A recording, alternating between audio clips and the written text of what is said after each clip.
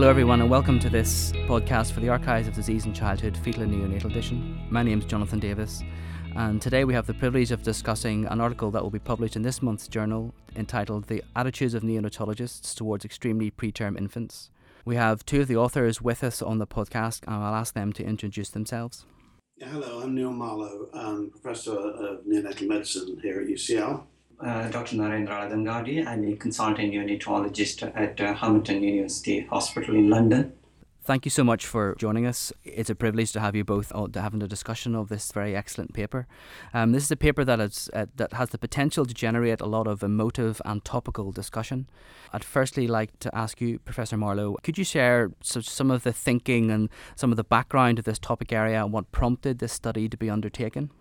Yes, this was something that has been sort of interesting me for many years now, and it's a shame that Katie Gallagher, who's the first author, can't be here because she and I met when she was doing a study of nurses, and we were looking at nursing attitudes, and once we'd done that, our next goal was to do a study of neonatologists' attitudes, because this whole area of how we affect and how we interact with our patients and our parents is increasingly challenging for many people.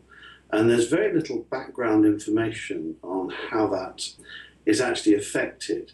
We do know from some work done in the Euronic study a while back that people's attitudes differ. And one of the things that I've been doing recently is discussing with my colleagues in 2 or 3 other European countries, and I was quite surprised that their attitudes were very different to ours.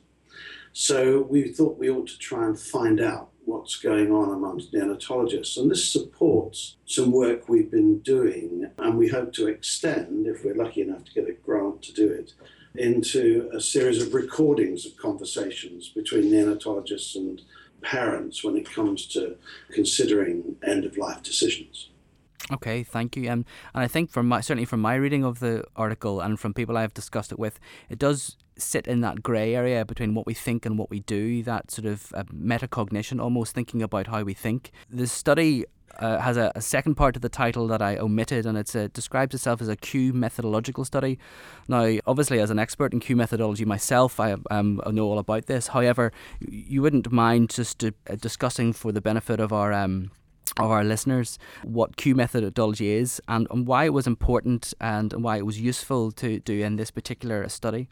Well, Q methodology is a way of quantifying people's attitudes to different statements. And the interesting thing about this set of what we call a Q set was that we derived these from interviews that we'd had with nurses who worked around late termination. And then we built this up with the nurses. And then we used the same questions with the doctors. Now, the Q sort comprised a whole group of 53 statements about care and attitudes at very low gestations. And the doctors ranked them between +6 and -6. And that gave us a way of quantifying their attitude. And so everyone who contributed to the study ranked all the statements, and then we were able to score them. And then using the distributions of those scores and some challenging statistics, we came up with a cluster analysis, which gave us 3 groups. And that was very similar to the findings we had when we looked at the nurses. Okay, thank you. Dr. Ladangadi, there were some similarities in the opinions that people expressed, but there are also quite dramatic differences, almost polar differences. Could you just talk us through briefly some of the themes and opinions that were expressed in the study? Thank you. It's the consensus statement is majority agreed on limiting care or withdrawal of life-supporting treatment when there is a strong prediction of poor outcome. There was also consensus on involving parents or keeping baby and parent in the center of decision making. There was some difference in attitude among the neonatologists regarding resuscitating the lowest gestation age infant. For example, majority of them agreed the lowest limit should be 24. But some limited numbers said there should not be any limit to the lowest gestation age. There was also difference in attitude. What risk factors or predicted risk factors for long-term poor outcome should be taken into consideration in making decision to limit life support? Anything else Neil you would like to? Yeah, I think what we found in our cluster analysis were 3 clusters. The biggest cluster was a group that actually felt that there should not be a limitation based on gestational age. That was 12 of the contributing doctors. And they also felt very much that we should continue to develop technology to push the boundaries of gestational age that we could provide care for. There was a second group of doctors, which was 5 in total, where there was an absolute limit of 24 weeks, except one of those 5 actually felt absolutely there should be absolutely no limit and we should try for every baby that was live-born, whereas the other 4 felt very strongly that we should not look after babies below 24 weeks. And then there was a third group who actually wanted very much to use a more overt risk-based approach involving the parents in those discussions. So those 3 groups came out as very statistically different when we looked at their Q sorts, and actually mapped onto the nursing attitudes we had, where there were 3 similar groups, one believing that parents should always be at the primacy of decision making, one believing that no one has the right to make a decision, and one group believing that actually parents are not in a position to be able to make the decision, and that they will then default the decision to the professionals. Neonatologists often have strong opinions on various aspects of newborn care. It would be interesting to understand how these participants were selected and whether the participants themselves felt that they had something they needed to get across and therefore were always going to have very polarising opinions, and actually whether these opinions would be reflected in other neonatologists in other parts of the country and in other parts of the world. Yeah, this is always a problem when you're doing what's essentially qualitative research. But these were all volunteers, and they were from a whole range of ethnic backgrounds, training experience, and time spent as a consultant. So there's a whole range of senior neonatal trainees and consultants that we engaged in it. But they are all volunteers, and one has to remember that, because it's very difficult to get people to talk openly about their feelings if they are really reluctant to do so. I think it finds immense resonance in other countries. I've been talking a lot with colleagues in the Netherlands, and though they have a very firm line in the sand there, there's a significant proportion of neonatologists there that have a slightly different view and feel that that line causes more trouble than it need be, and they're beginning to sort of push away at trying to get below that line. And we're trying to set up some comparative research between our own national studies and national studies in France to try and study some of these attitudinal differences. So I think there is a resonance here when I look at the results of this analysis with other countries and a broad spectrum of neonatologists. As Professor Marlowe mentioned, we invited all the neonatal consultants from 2 tertiary neonatal centers, as well as senior neonatal trainees from the same hospital. 11 out of 20 consultant neonatologists and approximately 55% of the senior neonatal trainees, they participated.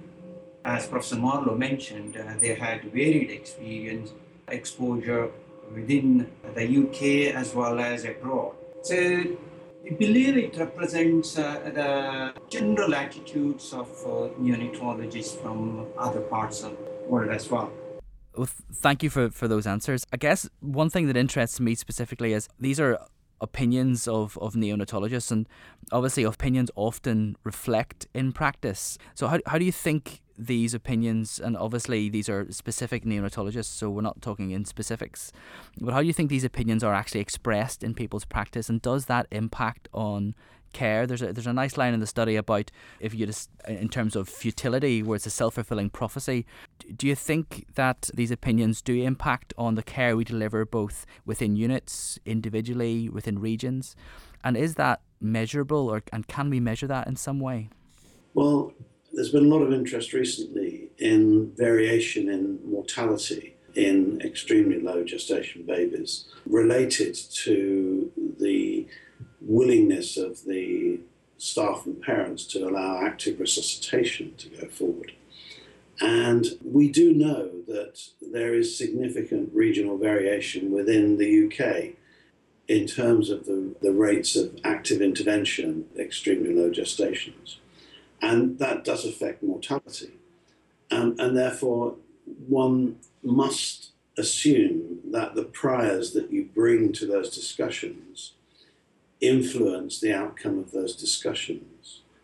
And that's something that we're really very interested in exploring a little bit further, because I think it's really fascinating that we have that variation when we all come from a very similar, very multi-ethnic background. As Professor Marlowe mentioned, I also believe your personal beliefs and attitudes influences how you counsel or talk to parents regarding limiting life-sustaining treatment, which may influence the outcome that given baby. In terms of this study thinks about the attitudes of neonatologists, do you think the opinions and the attitudes of obstetricians are important? Is that something that is perhaps in some future plans to study? Obviously we provide perinatal care. The neonatologist is one end of that spectrum. The obstetrician is also very important. Do you think their attitudes influence the care and management of our extremely preterm infants?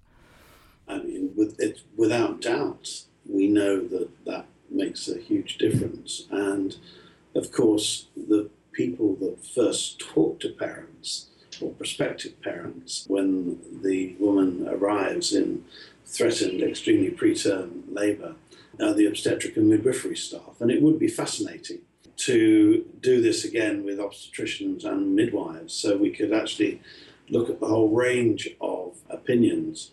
But I suspect that's going to have to wait for a little while to do. I think it is important, and in the Epicure 2 study, we saw immense variation between hospitals in antepartum mortality of women who presented with a live fetus in labour. So that does suggest that the obstetric approach and attitudes does alter the outcomes quite significantly. And over the last year, we've seen a new set of guidelines come out from the RCOG about the management of these pregnancies. And it'll be interesting to see how that affects the way in which we approach providing active care at these low gestations.